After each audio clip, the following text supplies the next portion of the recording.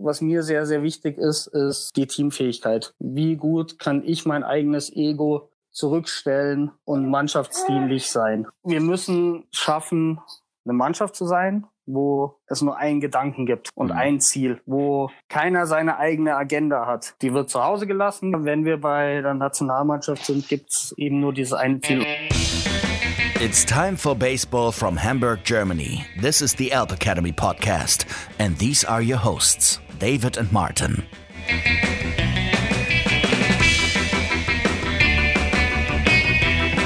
Moin Moin und herzlich willkommen zur 20. Episode unseres Podcasts der Alp Akademie. Wieder mit dabei mein Freund Martin Schulze. Moin Martin. Moin David. Ja, auch heute ist wieder Pummel zu Gast. Im ersten Teil haben wir ja schon über ihn gesprochen als Spieler, über seine aktive Karriere. Und heute reden wir über seine Laufbahn als Trainer und als Sportdirektor. Ja, richtig, David. Also, Pummel hat ja in Gautingen zuerst gespielt, ist dann aufs Internat in Regensburg gewechselt, war dann zwischenzeitlich noch mal kurz in Gautingen, um dann wieder nachher in Regensburg zu spielen. Und all das haben wir ja ziemlich im Detail im ersten Teil besprochen mit ihm. Ja, genau. Und jetzt im zweiten Teil geht es eben um den Sportdirektor, der er bei bis letztes Jahr in München bei den Disciples war und hat dann ja letztes Jahr 2019 eben auch den Cheftrainerposten der U18-Nationalmannschaft übernommen. Ja, dann viel Spaß bei der 20. Folge hier. Willkommen zurück, Pummel. Wir wollen in diesem zweiten Teil ja über dich als Sportdirektor sprechen und über dich als Coach. Fangen wir mit dem Sportdirektorposten in Haar an. Da hast du 2016 als Sportdirektor angefangen.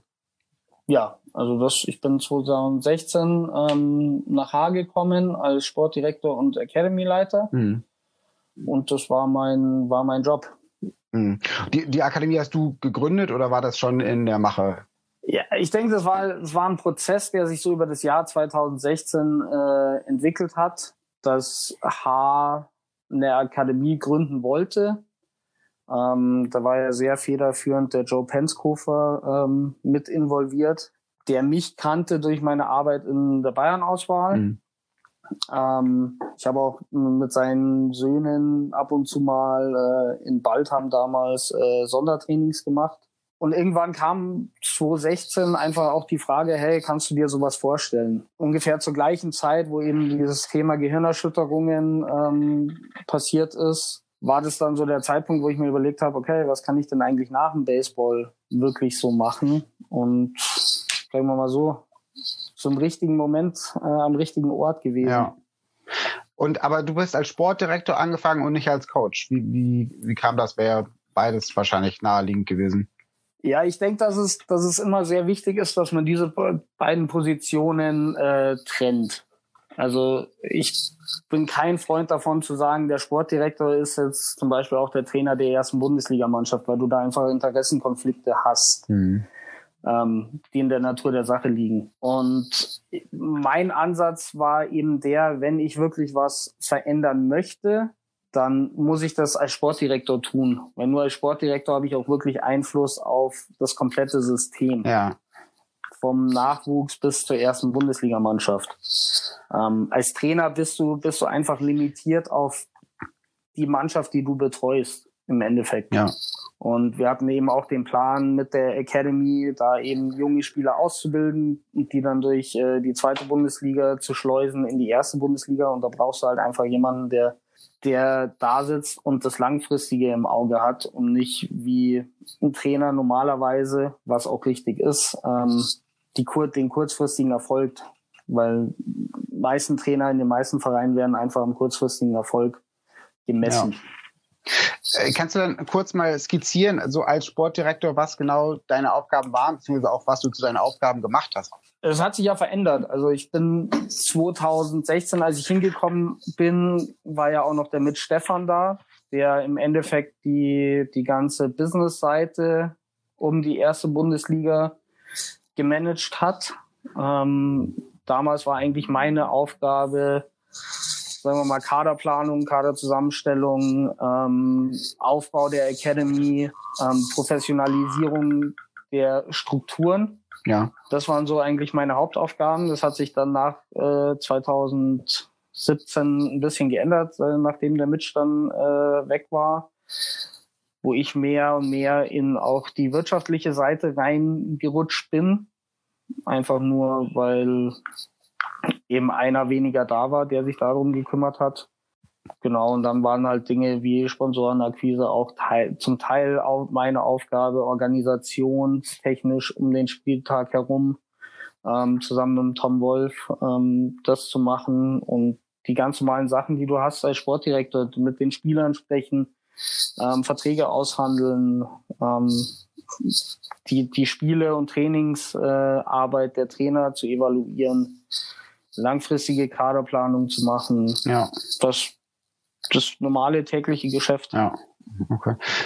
Also der Podcast ist ja Elb-Akademie-Podcast, deswegen würde ich ja gerne nochmal auf die Akademie so ein bisschen eingehen, weil du die ja auch von Anfang an dann mit aufgebaut hast. Wie hat die Akademie denn angefangen? Jetzt sind das ja 4 Jahre vergangen. Wie ging das so los? Wie war das was für Spieler hattet ihr? Wie waren die Trainingszeiten? Wie hat sich das mit Platzzeiten? Weil also bei uns ist zum Beispiel so, dass das eben irgendwann jetzt beißt. Wenn wir zu viele Gruppen haben, wir haben einfach gar nicht genug Platz oder Trainingszeiten zur Verfügung. Wie war das bei euch am Anfang und wie hat sich das entwickelt? Ja, also wir sind hingegangen und der Joe und ich haben gesagt, wir wollen eigentlich helfen den Spielern, die entweder nicht die Möglichkeit haben, auf ein Internat zu gehen, beziehungsweise nicht wollen, auf ein Internat zu gehen, aus dem Münchner Raum trotzdem die Möglichkeit zu geben, Leistungssport zu machen, Baseball als Leistungssport. Das war unser Ansatz. Dazu gehören halt Dinge wie einmal das normale Baseballtraining, dann Kraft- und Athletiktraining, Spiele, Turniere zu organisieren und so weiter und so fort. Und wir haben angefangen wenn ich jetzt nicht lüge, November 2016 haben wir mit dem Tryout angefangen. Haben gesagt, hey, offenes Tryout, kommt vorbei, wer Interesse daran hat, wir schauen euch an. Sind dann gestartet im Januar 2017 mit, glaube ich, 17 in unserer älteren Altersgruppe bei den Old Guys. Das war im Endeffekt 14 bis 18 Jahre war die Gruppe. Und dann bei den Jüngeren, also 13 bis 10, was wir damals hatten, waren es, glaube ich, 12. Mit denen haben wir losgelegt. Haben in der Offseason eigentlich 2-mal in der Woche in der Halle trainiert, Baseballtraining, und 2 bis 3-mal in der Woche Kraft- und Athletiktraining gemacht mit den Jungs. Ja, und dann, als wir draußen dann rausgehen konnten, war 4-mal die Woche Baseball. Und haben die dann trotzdem noch im Verein, oder sind das auch Spieler aus anderen Vereinen gewesen? Ja, und die haben auch trotzdem noch in ihrem eigenen Verein trainiert. Die haben auch in ihrem eigenen Verein trainiert. Also es war, wir wollten das als Zusatzangebot geben. Ja. Okay. Und zwar immer wichtig, dass sie auch in ihren eigenen Vereinen bleiben. Weil das Wissen, was wir ihnen vermittelt haben, wollten wir auch, dass es in die Vereine kommt. Ja. Und die Spieler als Multiplikatoren zu nutzen, um das weiterzugeben, was wir ihnen beibringen. Haben auch immer angeboten für die Coaches der Vereine, hey, kommt vorbei, schaut euch an, hospitiert, was wir hier machen. Wir wollen einfach nur Wissen vermitteln. Wir hatten keine Agenda dahinter, dass man sagt, okay, wir ziehen jetzt die Jungs in die Academy, zu den Disciples hin. Dass das passiert ist, glaube ich, ein ganz natürlicher Prozess. Wenn du jetzt halt, sagen wir mal, du kommst aus einem Bezirksliga-Verein, bist aber gut, irgendwann ist halt die Limitation von dem Verein da. Klar. Und dann muss der Spieler für sich entscheiden, hey, was ist denn das Beste für meine Karriere? Und so haben wir angefangen. Ich hatte das Glück, wirklich richtig gute Assistants zu haben. Vor allem den Simon Lechner, der von Anfang an dabei war, der das auch bis heute weiterleitet. Der Simon ist unglaublich akribisch in seiner Arbeit, wissbegierig, bildet sich selber fort, arbeitet super mit den Jungs. Ohne den wäre das wahrscheinlich nie zu dem geworden, was es jetzt ist.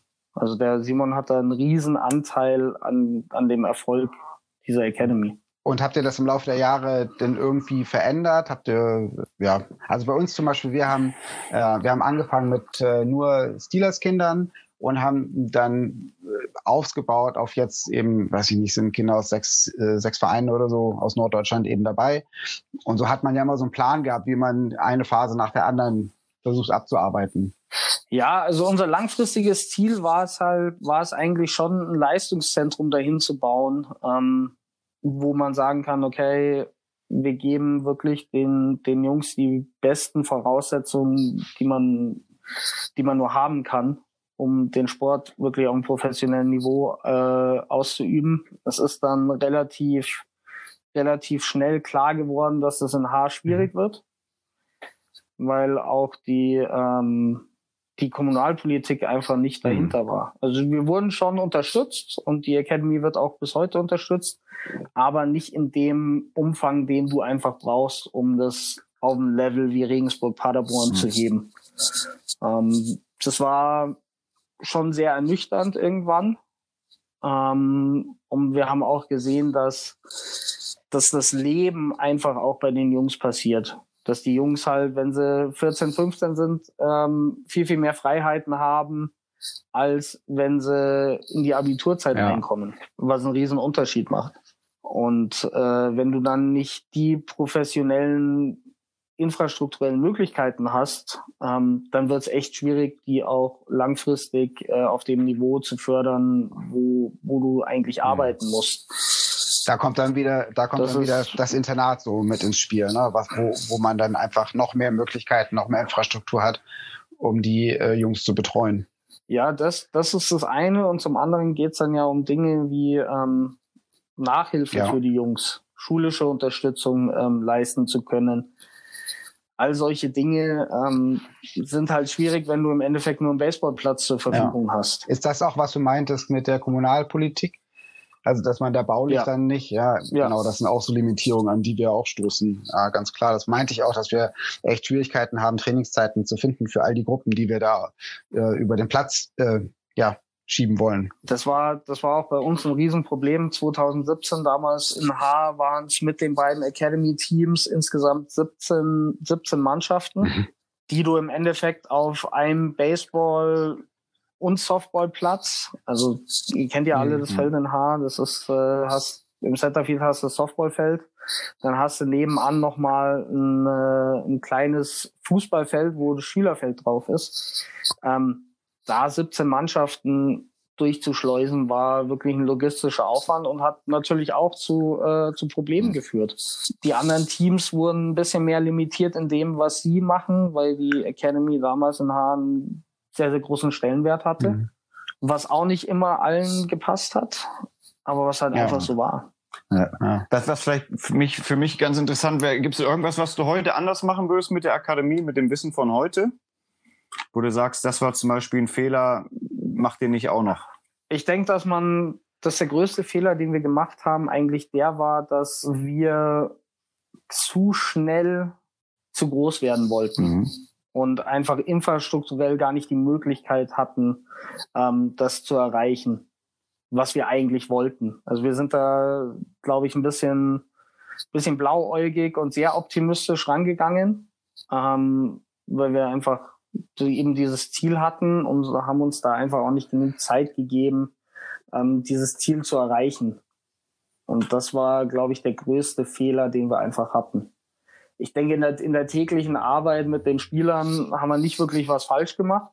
Und da gibt es nicht viele Sachen, die ich anders machen würde unter den Voraussetzungen, aber einfach nur im Anspruchsdenken und in der Vermittlung des Anspruchs, da würde ich vieles anders machen. Ja, interessant. Wo war der Unterschied zwischen dem, was ihr kommuniziert habt oder was ihr erreichen wolltet und was dann eben doch nicht so geklappt hat? Na gut, infrastrukturell ist der erste Punkt und denke ich auch mal der größte Punkt. Also das war in unserem Denken einfach was anderes, weil wir auch teilweise andere Aussagen der Politik hatten, wo es hieß, ja, wir wollen euch unterstützen und wir wollen hier das Ganze fördern und wir wollen das zu einem Leistungszentrum aufbauen. Was sich dann eigentlich in den ersten 6 Monaten klar wurde, dass das eben nicht so in der Realität nicht so ist. Was wir davor natürlich an die Spieler und die Eltern auch kommuniziert hatten, dass das unser Ziel ist.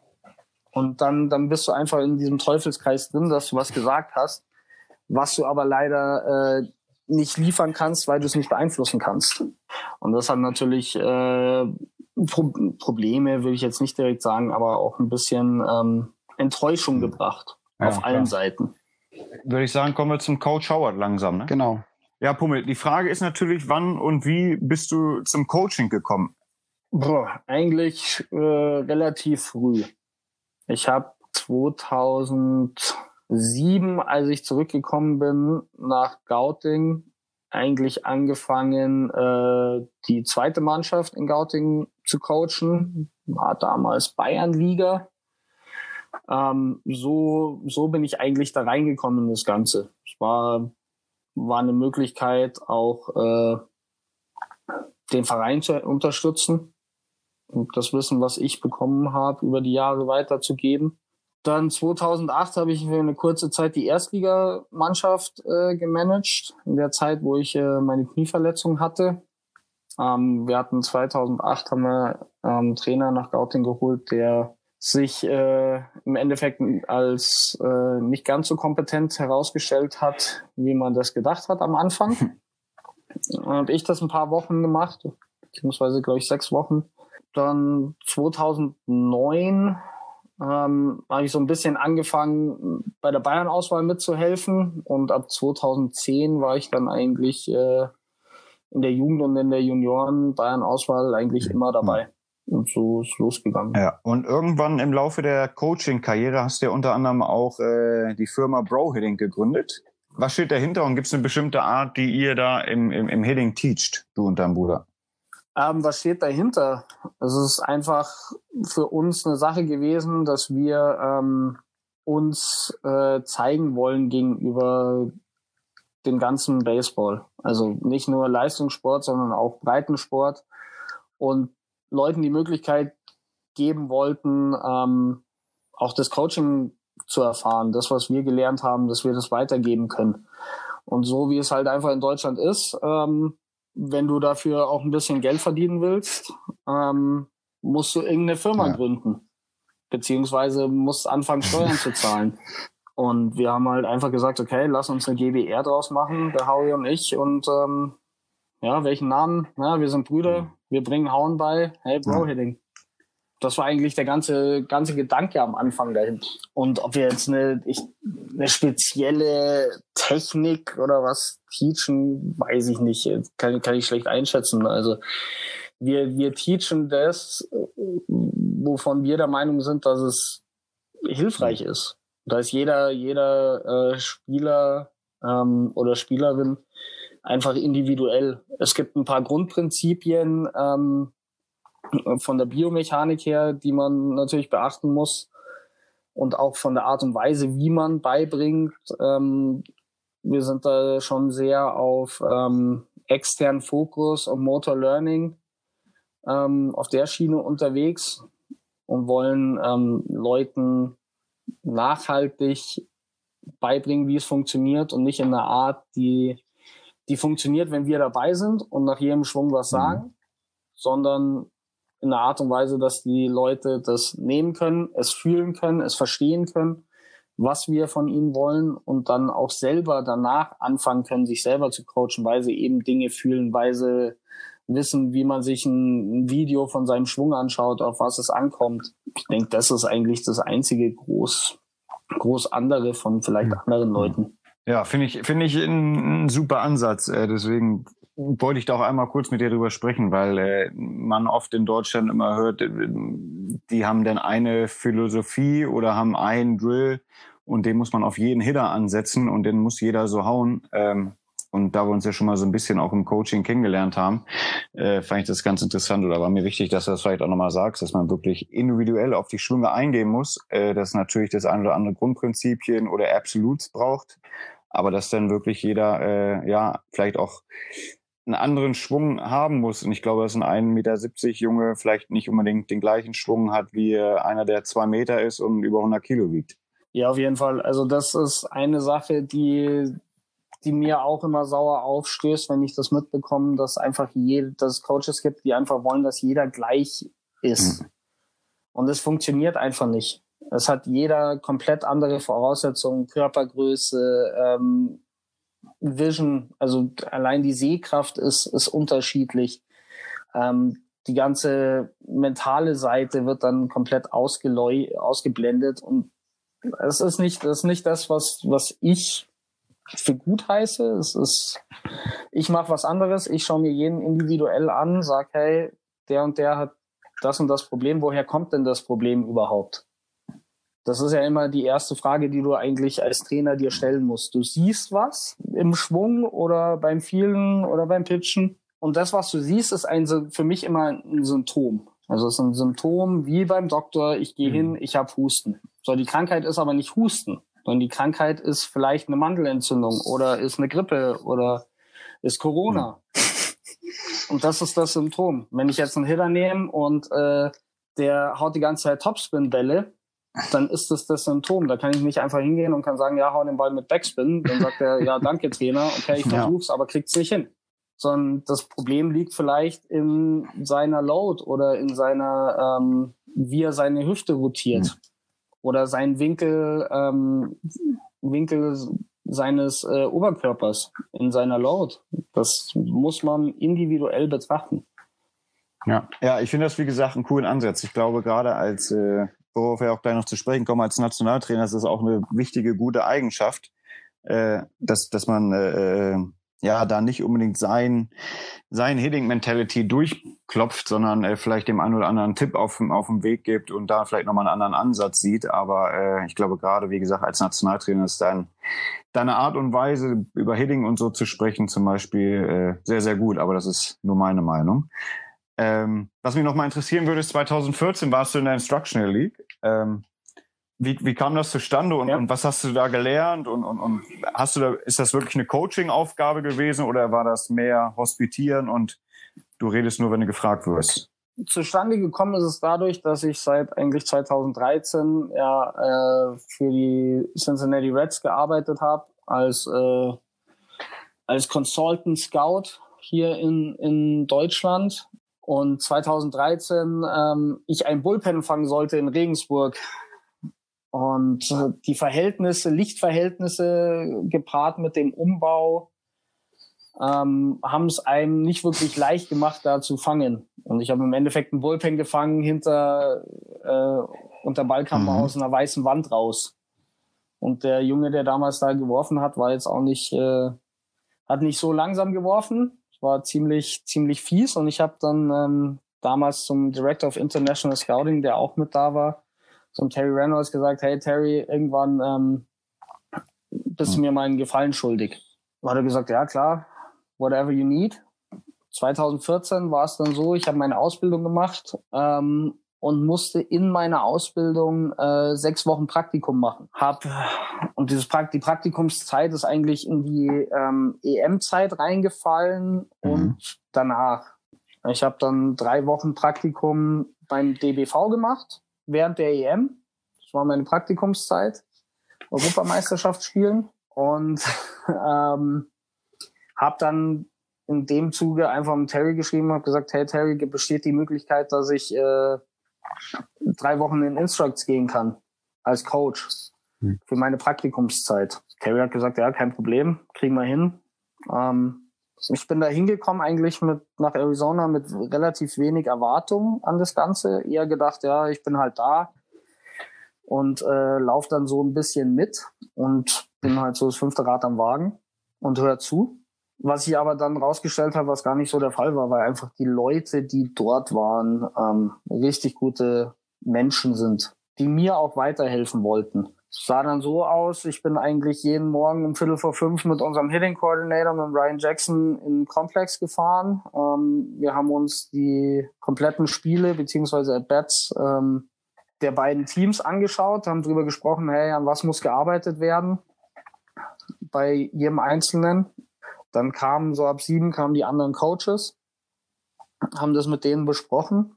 Und dann wurde auch aufgeteilt, okay, wer arbeitet mit dem, wer arbeitet mit dem.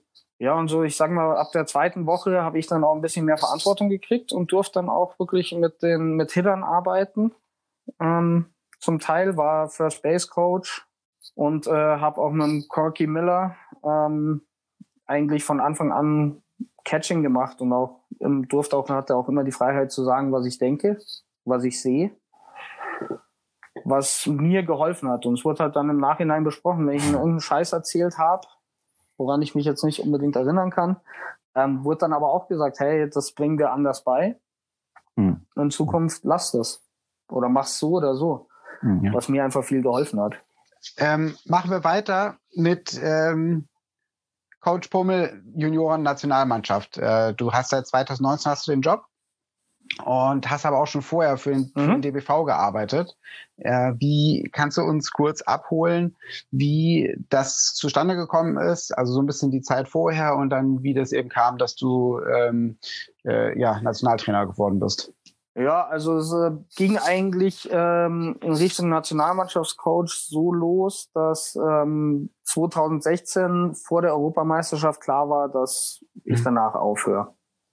Ich habe dann 2016 auf der EM mal das Gespräch mit dem Dirk Fries geführt. Ey, wie kann ich dem deutschen Baseball wieder was zurückgeben, beziehungsweise der Nationalmannschaft? Und wir haben halt ein paar Ideen besprochen, Ansichten ausgetauscht und damals war es so, dass eigentlich es noch relativ offen war, wer die U23-Nationalmannschaft übernehmen soll. Ob das der Martin Helmig machen soll, ob das jemand externer machen soll oder vielleicht ich. Ich war dann im Oktober 2016 mit der U23-Nationalmannschaft in Barcelona auf dem Turnier, wo der Martin und ich eigentlich zusammen die Mannschaft gemanagt haben, einfach um zu sehen, hey, wo gibt's Sachen, die ich lernen muss, wo kann ich helfen, um das Ganze mal zu evaluieren. Ja, und dann hat der DBV die Entscheidung getroffen im Herbst 2016, dass weder der Martin oder ich machen, sondern der Tom Gillespie. Den Tom kannte ich schon seit, ich glaube 2006, 2005. Und wir haben uns immer gut verstanden. Er hat mich irgendwann mal angerufen und hat gesagt, hey, ich will, dass du mein Hitting Coach wirst. Das war für die Junioren-Nationalmannschaft und U23. Und das war eigentlich ein No-Brainer für mich, wo ich gesagt habe, ja klar, bin ich sofort dabei. Coole Gruppe von Coaches, wo die Arbeit Spaß macht. Gute Gruppe von Spielern, denen man helfen kann und natürlich eine super Möglichkeit für mich, auch den ersten Schritt im Coaching zu gehen. Und so hat das eigentlich alles angefangen. Hat sich dann in Richtung 2018 natürlich dann auch so hin entwickelt, dass ich immer mehr und mehr Verantwortung vom Tom übertragen bekommen habe, in Sachen Scouting, Erstellung von Scouting Reports, Offensive Plan, und war im Endeffekt mehr oder weniger dann Hitting Coach und Bench Coach. Und dann kam irgendwann der Schritt, dass du die Junioren-Nationalmannschaft komplett übernommen hast. Genau, das war dann nach 2018 hat der Tom dann gesagt, ich kann das in der momentanen Situation nicht mehr weitermachen. Einfach durch seinen Job mit den Pirates als Scout. Die wollten, dass er immer mehr macht, immer mehr unterwegs ist.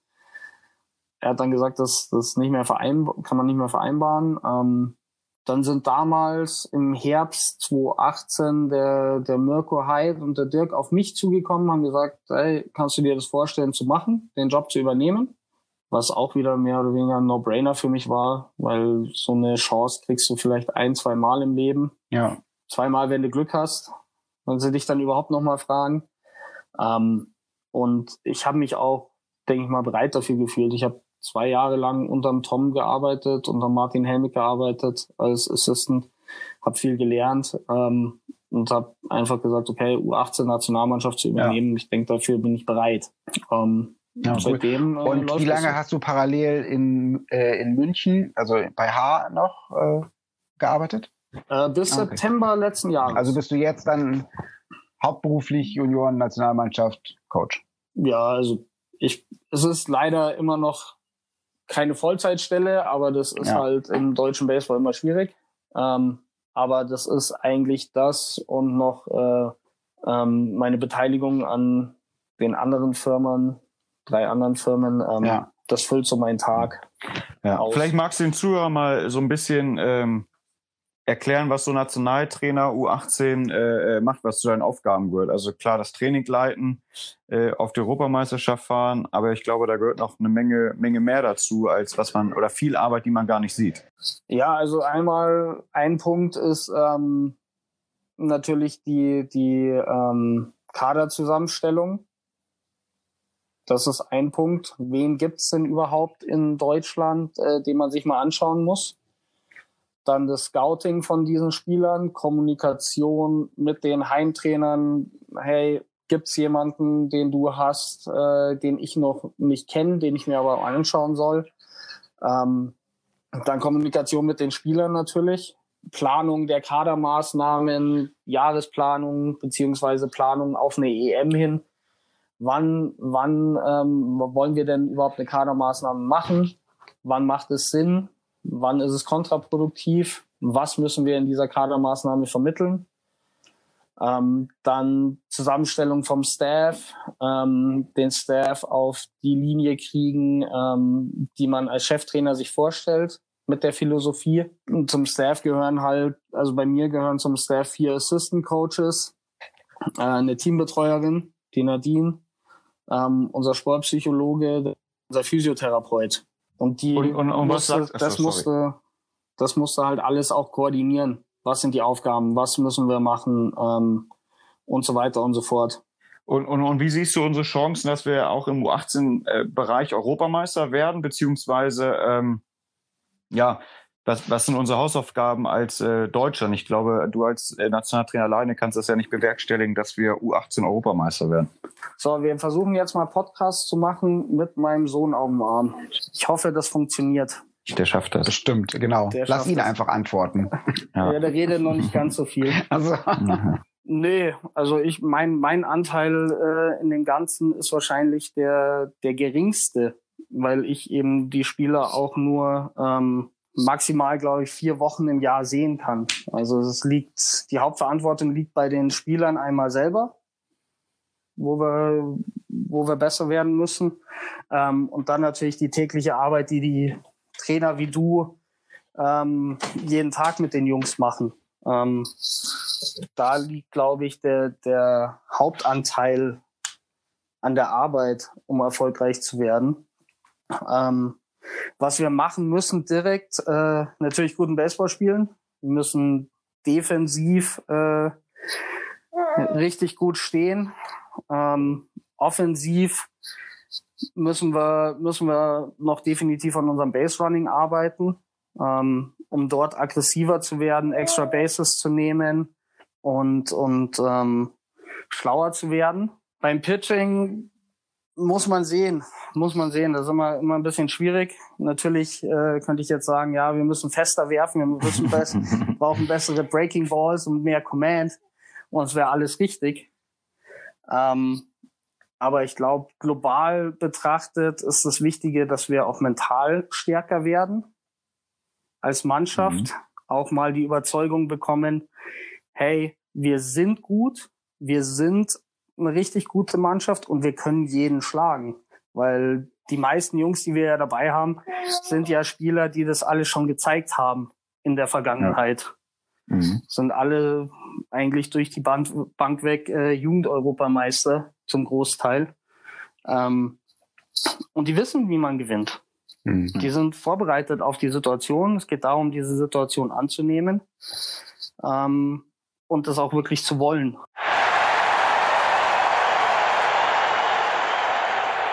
Fanclub Deutsche Baseball-Nationalmannschaft. Dein Platz direkt hinter der Homeplate. Folgt uns auf Instagram oder Facebook unter dem Hashtag Wir leben Baseball.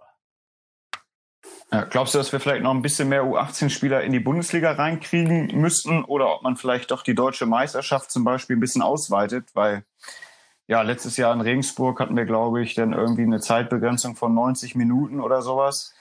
Und da sind ja dann wirklich die U18-Athleten mal unter sich und fordern sich auf hohem Level. Ich kann jetzt nur für die Hamburger oder Niedersachsen Juniorenliga sprechen. Und die ist ganz weit weg von der Europameisterschaft. Und die werden da nicht genug gechallenged. Und in der zweiten Liga, finde ich, haben viele Nachwuchsspieler noch irgendwie diesen Baby-Bonus, um es mal so ein bisschen salopp zu sagen. Es ist wichtig, dass unsere wirklich guten Nationalspieler auf einem hohen Niveau spielen. Ich denke, dass das Sachen waren, die uns in der Vergangenheit geholfen haben, dass Jungs wie ich einfach mit 15 schon Bundesliga-Erfahrung sammeln konnten. Ich denke, dass die zweite Bundesliga leider nicht mehr so competitive ist, wie sie schon mal war. Und unsere jungen Spieler auch mittlerweile besser sind als zu meiner Zeit. Und da eben nicht mehr wirklich die Challenge da ist, sich groß weiterzuentwickeln. Deswegen ist es natürlich sinnvoll, wenn die erste Bundesliga spielen. Da braucht es aber natürlich auch einen Verein, der das akzeptiert, das durchzuziehen. Und auch Trainer, die wissen, wie man das umsetzt. Weil es bringt uns natürlich auch nichts, wenn wir zwar einen guten Spieler haben, der aber die ganze Zeit nur in Situationen eingesetzt wird, wo er eigentlich kein Erfolgserlebnis haben kann. Mhm. Das macht den ja mental komplett fertig. Also da muss die Gesamtheit stimmen, aber grundsätzlich höheres Niveau ist immer besser. Und in Juniorenligen, ich sehe es ja auch in Bayern, das ist ein Trauerspiel. Da gibt's keine Juniorenliga, da gibt's eine bayerische Meisterschaft, das ist ein Wochenendturnier und da gewinnt das Internat. Das ist natürlich auch eine Zeit, wo wir auch insgesamt im Baseball viele Spieler verlieren, weil sich in diesen Jahren zwischen 16 und 18 halt viel verändert, auch insgesamt im Leben. Und wenn man dann noch das Baseball schwieriger macht, dann ist es halt blöd. Also es gibt ja auch viele Juniorenspieler, die auch einfach noch nicht so weit sind, um Bundesliga zu spielen.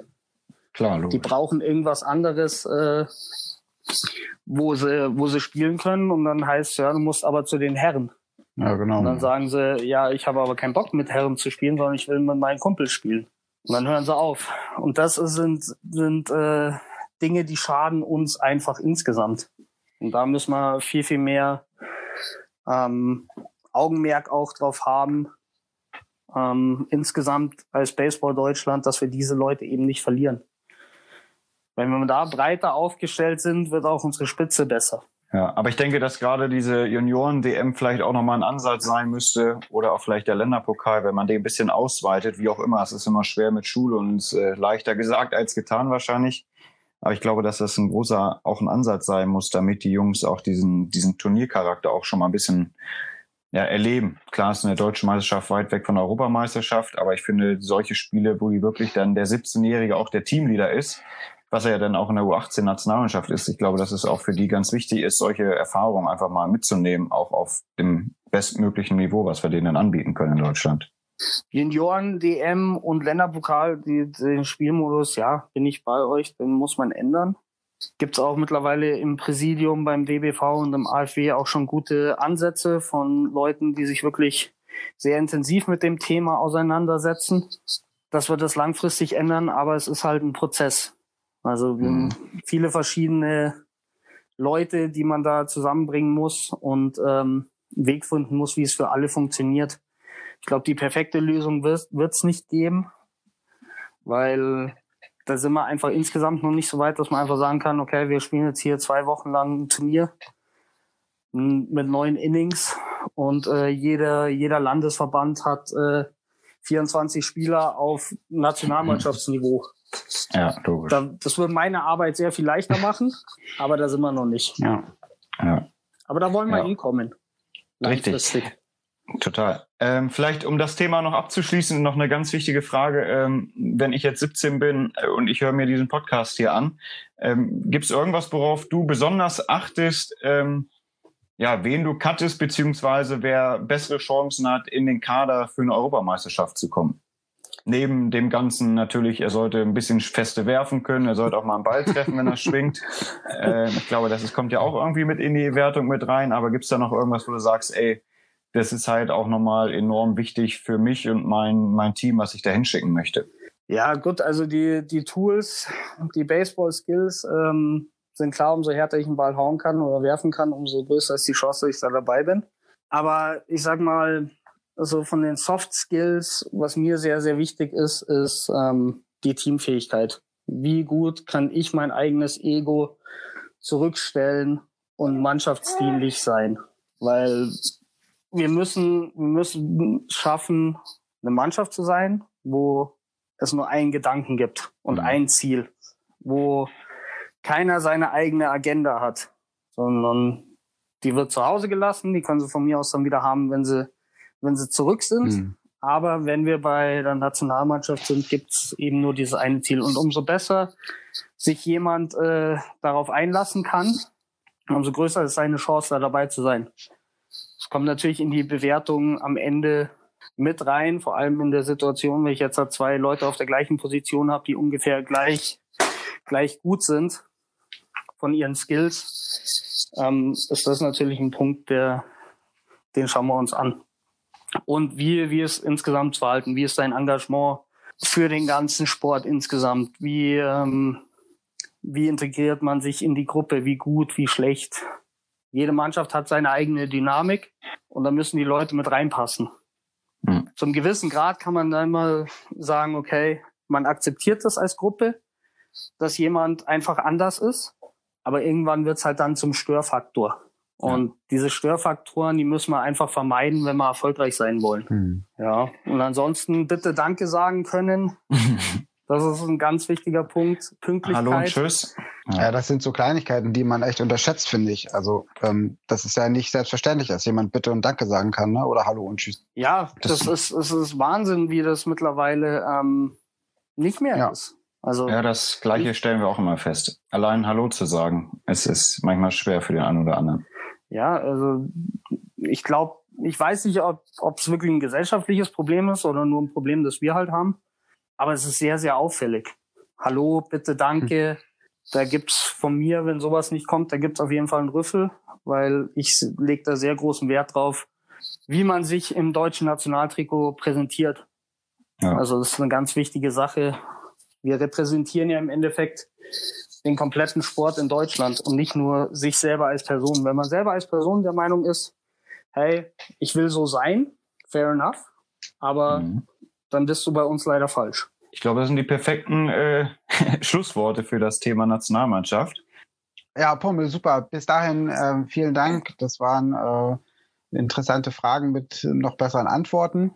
Wir haben noch eine Kategorie jetzt offen und das sind unsere Kids Questions. Da fragen wir unsere Akademiespieler immer, ob sie Fragen für dich haben und dann kannst du die jetzt einmal kurz beantworten vielleicht.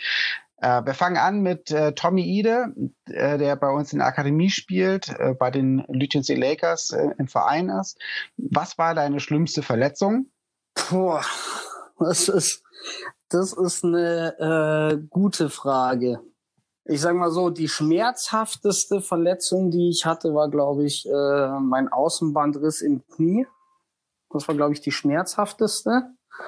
Ich glaube, die schlimmste Verletzung waren einfach die Gehirnerschütterung insgesamt. Also die hatten die größte Auswirkung auf meine Karriere.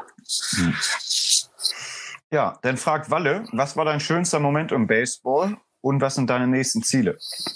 Mein schönster Moment im Baseball. Es gab viele sehr, sehr schöne Momente. Ich weiß gar nicht, ob da jetzt einer unbedingt schöner war als der andere. Ich glaube eigentlich, Gewinn der ersten Meisterschaft 2010 oder beziehungsweise das gesamte Jahr 2010 mit Dritter bei der Europameisterschaft, Deutsche Meisterschaft gewonnen. Das war, glaube ich, das Beste, ja. Und deine nächsten Ziele sind wahrscheinlich Europameister U18. Definitiv. Ja. Ja, dann bleiben wir gleich bei der U18-Mannschaft. Da fragt Bengt, ob es schon immer dein Ziel war, U18-Trainer oder insgesamt vielleicht Nationaltrainer zu werden oder ob es irgendwas anderes gab, was du eigentlich erreichen wolltest. Also bei mir war relativ früh klar, dass ich die Nationalmannschaft trainieren will. Beziehungsweise als Nationaltrainer in irgendeiner Form dabei sein will. Wirklich der Juniorenchef, Junioren-Nationaltrainer zu werden, war einfach was sich entwickelt hat über die Jahre. Ja, wie du ja schon beschrieben hattest letztlich, genau. Und dann fragt Bengt noch, was du an der aktuellen U18-Mannschaft besonders schätzt und ob es dort Dinge gibt, so ganz generell in der Mannschaft, mit denen du nicht zufrieden bist und wie man das dann, wie es halt besser sein könnte. Was ich an den Jungs eigentlich sehr schätze, ist ihre Liebe zum Baseball. Also die Art und Weise, wie sie einfach Baseball leben, wie sie trainieren, wie sie spielen, der Enthusiasmus, wie sie miteinander umgehen. Das sind so die Dinge, die ich wirklich extrem schätze. Wo wir auf jeden Fall noch besser werden können und müssen, sind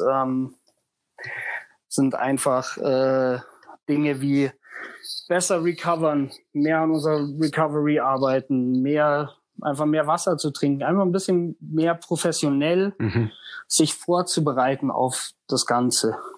Und vielleicht ein bisschen den Lifestyle zu ändern, weg von, ich spiele halt Baseball, hin zu, ich spiele Baseball für die Nationalmannschaft. Ja, dann fragt Simon Bäumer, der dir auch schon bekannt ist. Ich weiß nicht, ob das jetzt hier ein Insider ist. Ich soll fragen, wie der Bartwuchs kam. Wann kam der Bartwuchs?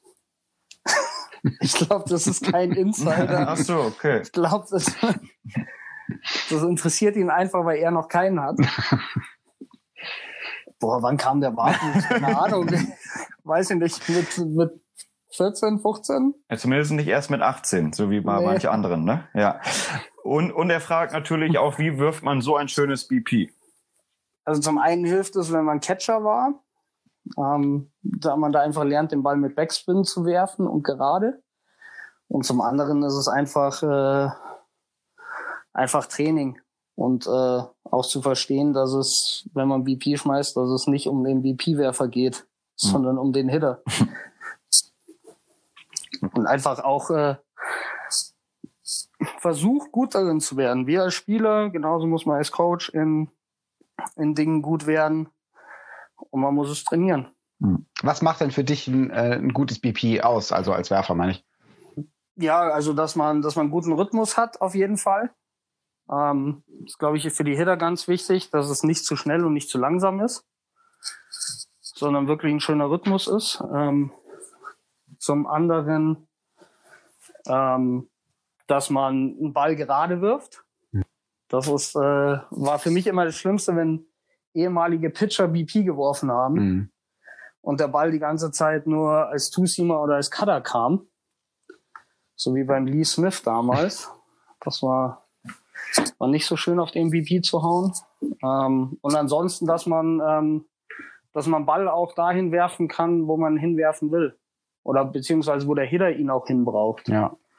Um an was zu arbeiten oder um sich gut zu fühlen. Jeder Hitter mag einen bestimmten Pitch in einer bestimmten Location. Und also bei mir ist es so, wenn wir Happy Round haben oder unsere Hero Round am Ende der BP, dann versuche ich den Ball auf Silbertablett zu legen, dass sie einfach Selbstvertrauen tanken können. Ja.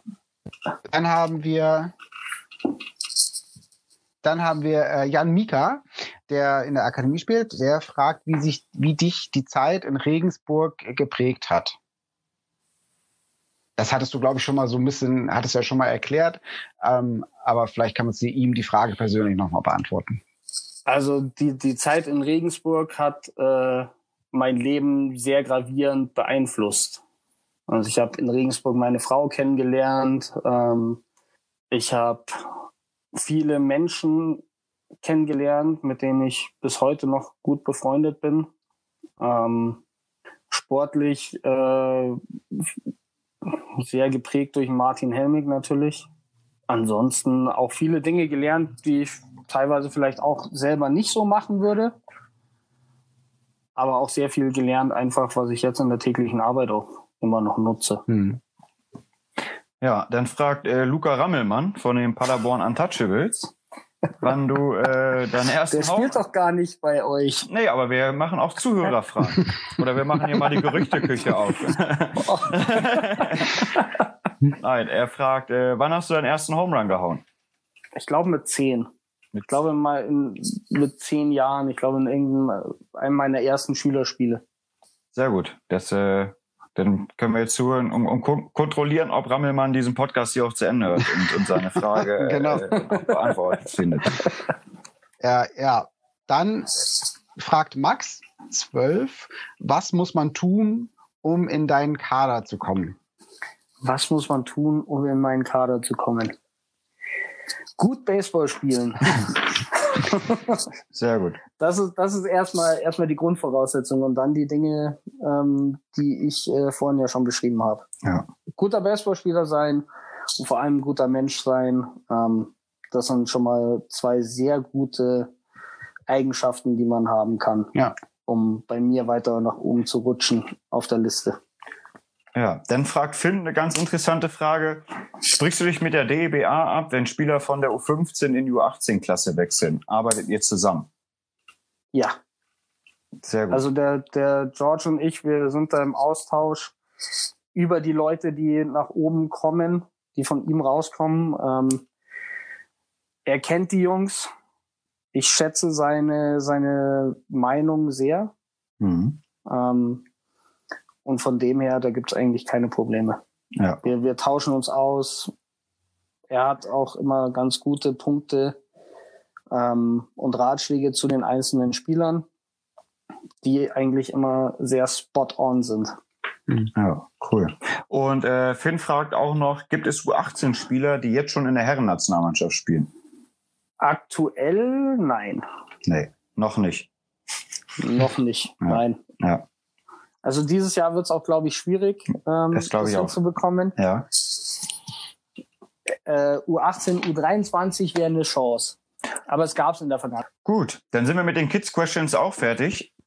Jetzt kommen noch 2 Fragen von deinem langjährigen Teammate, und zwar von dem holländischen Nationalspieler Mike Bolsenbroek. Also Part 1 ist aus Rotterdam.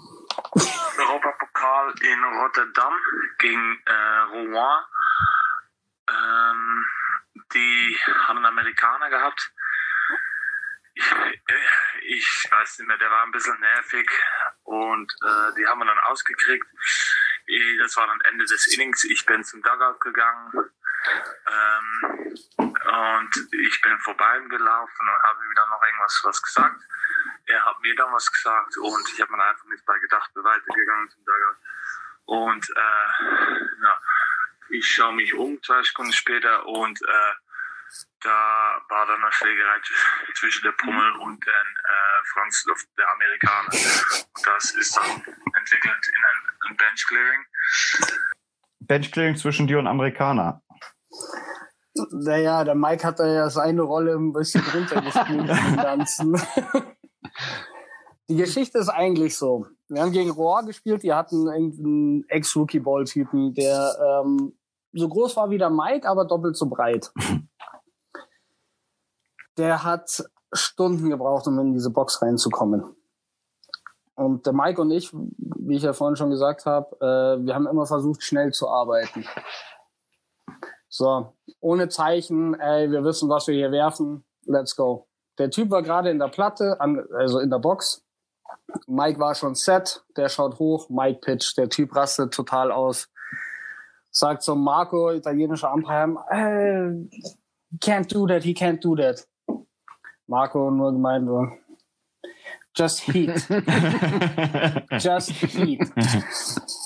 Mike und ich uns gedacht, okay, der Marco ist unserer Meinung, lass das doch nochmal machen. Dann ist er aus der Box rausgesprungen, Time, das geht doch nicht. Und der Mike in seiner Art, die er halt hat, wenn er auf dem Hügel ist, einfach gesagt, dude, we can do this all day. Komplett arrogant. Der hat dann Double auf ihn gehauen, mit 2 aus, stand am Second Base. Nächster Schlagmann haut einen Pop-Up. Wir haben das 3. aus, der läuft um 3 rum, wir waren im Third Base Dugout, Mike geht vom Mount und sagt nur zu ihm, "See didn't even help you." Und geht weiter. Der Typ dreht um und will auf Mike losgehen und ich denke mir nur so, toll. Toll, der Typ ist ganz schön groß und ganz schön kräftig.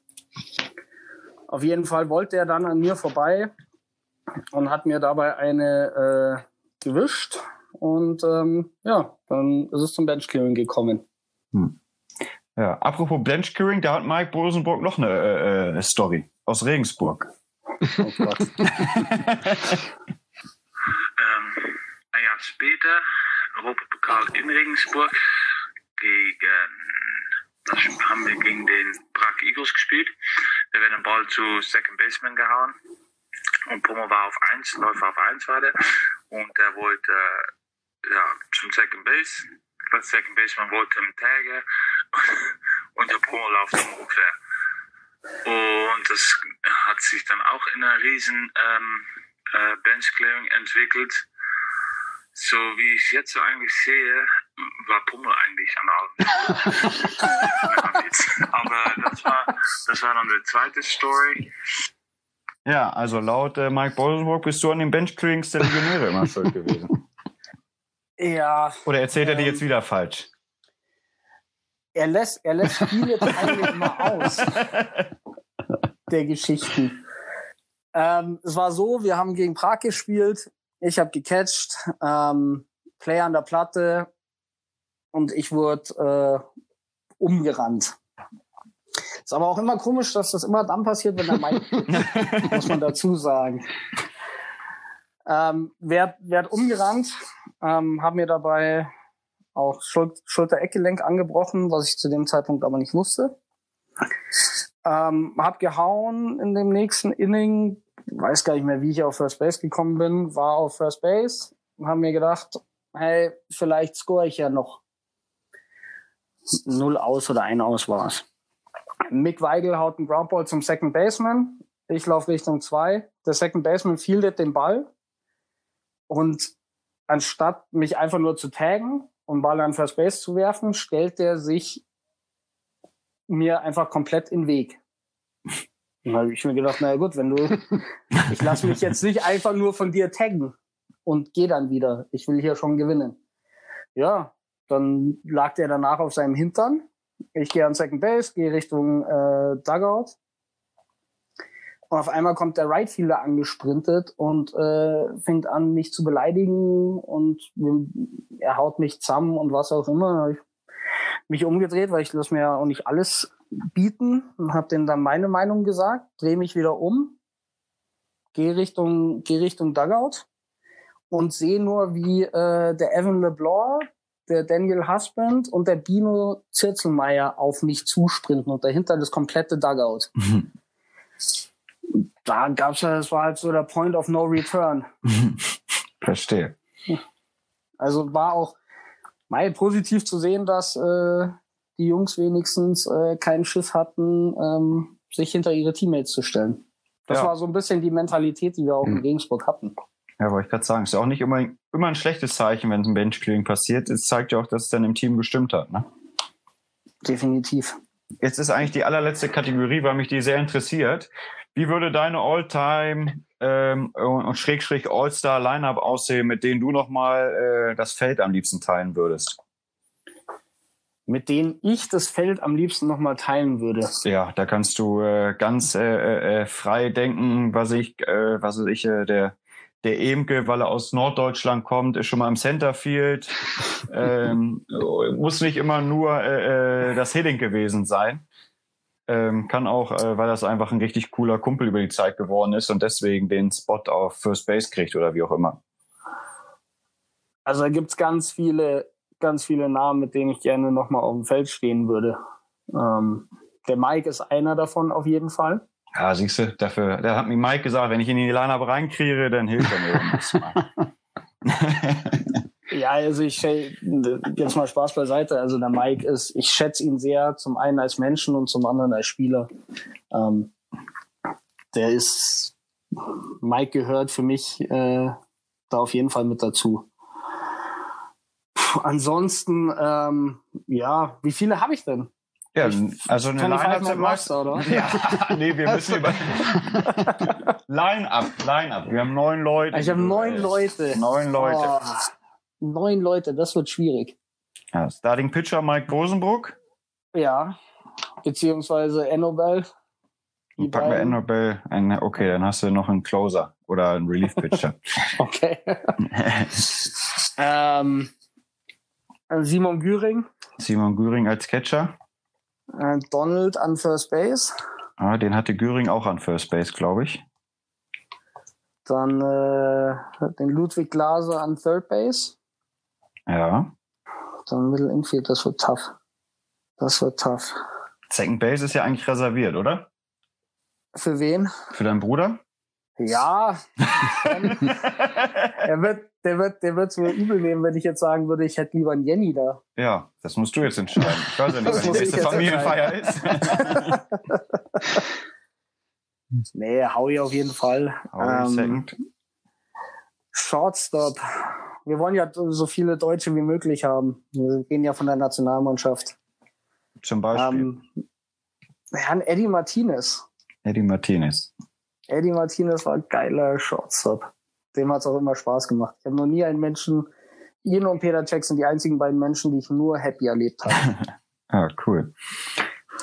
Was haben wir denn da noch offen? Outfield, oder? Jetzt haben wir, also ich weiß jetzt, kommt darauf an, welchen Platz du Emke gibst, dann bleiben noch 2 weitere Outfielder offen, ja. 2 weitere Outfielder. Klaus Hopfensberger im Right Field. Okay. Und dann wird es schwierig. Persönlich oder Leistung? Brauchst ein Gewinnerteam, ne? Also musst du. Ich brauche ein Gewinnerteam. Ja. Rodney Gessmann. Ist das der Gewinner? Ist das Leistung oder der menschliche? Sowohl als auch. Glück gehabt, gerettet. Sowohl als auch. Ja, cool.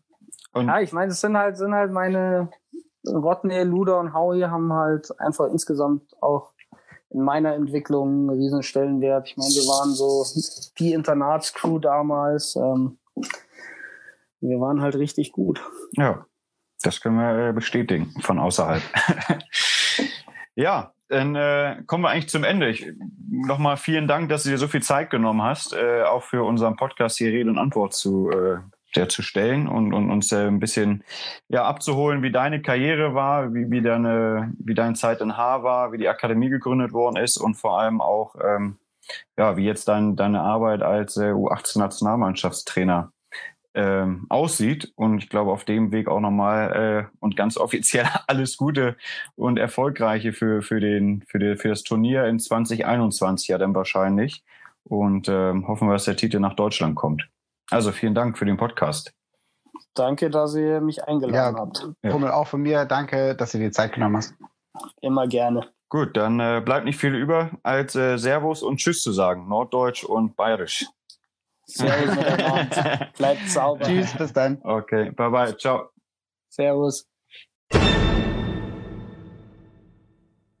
Ja, sehr spannende, überragende Folge, finde ich. Und wie sich der Kreis da manchmal schließt, als Mike uns die Fragen geschickt hat, hat er auch gleichzeitig bestätigt, dass er unser nächster Interviewpartner ist. Von daher können wir jetzt hier schon mal ganz stolz sagen, dass der holländische Nationalspieler Mike Rosenbroek nächste Woche im Podcast bei uns zu hören ist. Ja, das wird mit Sicherheit eine richtig spannende Folge oder 2 eben, wie das bei uns eben immer so ist.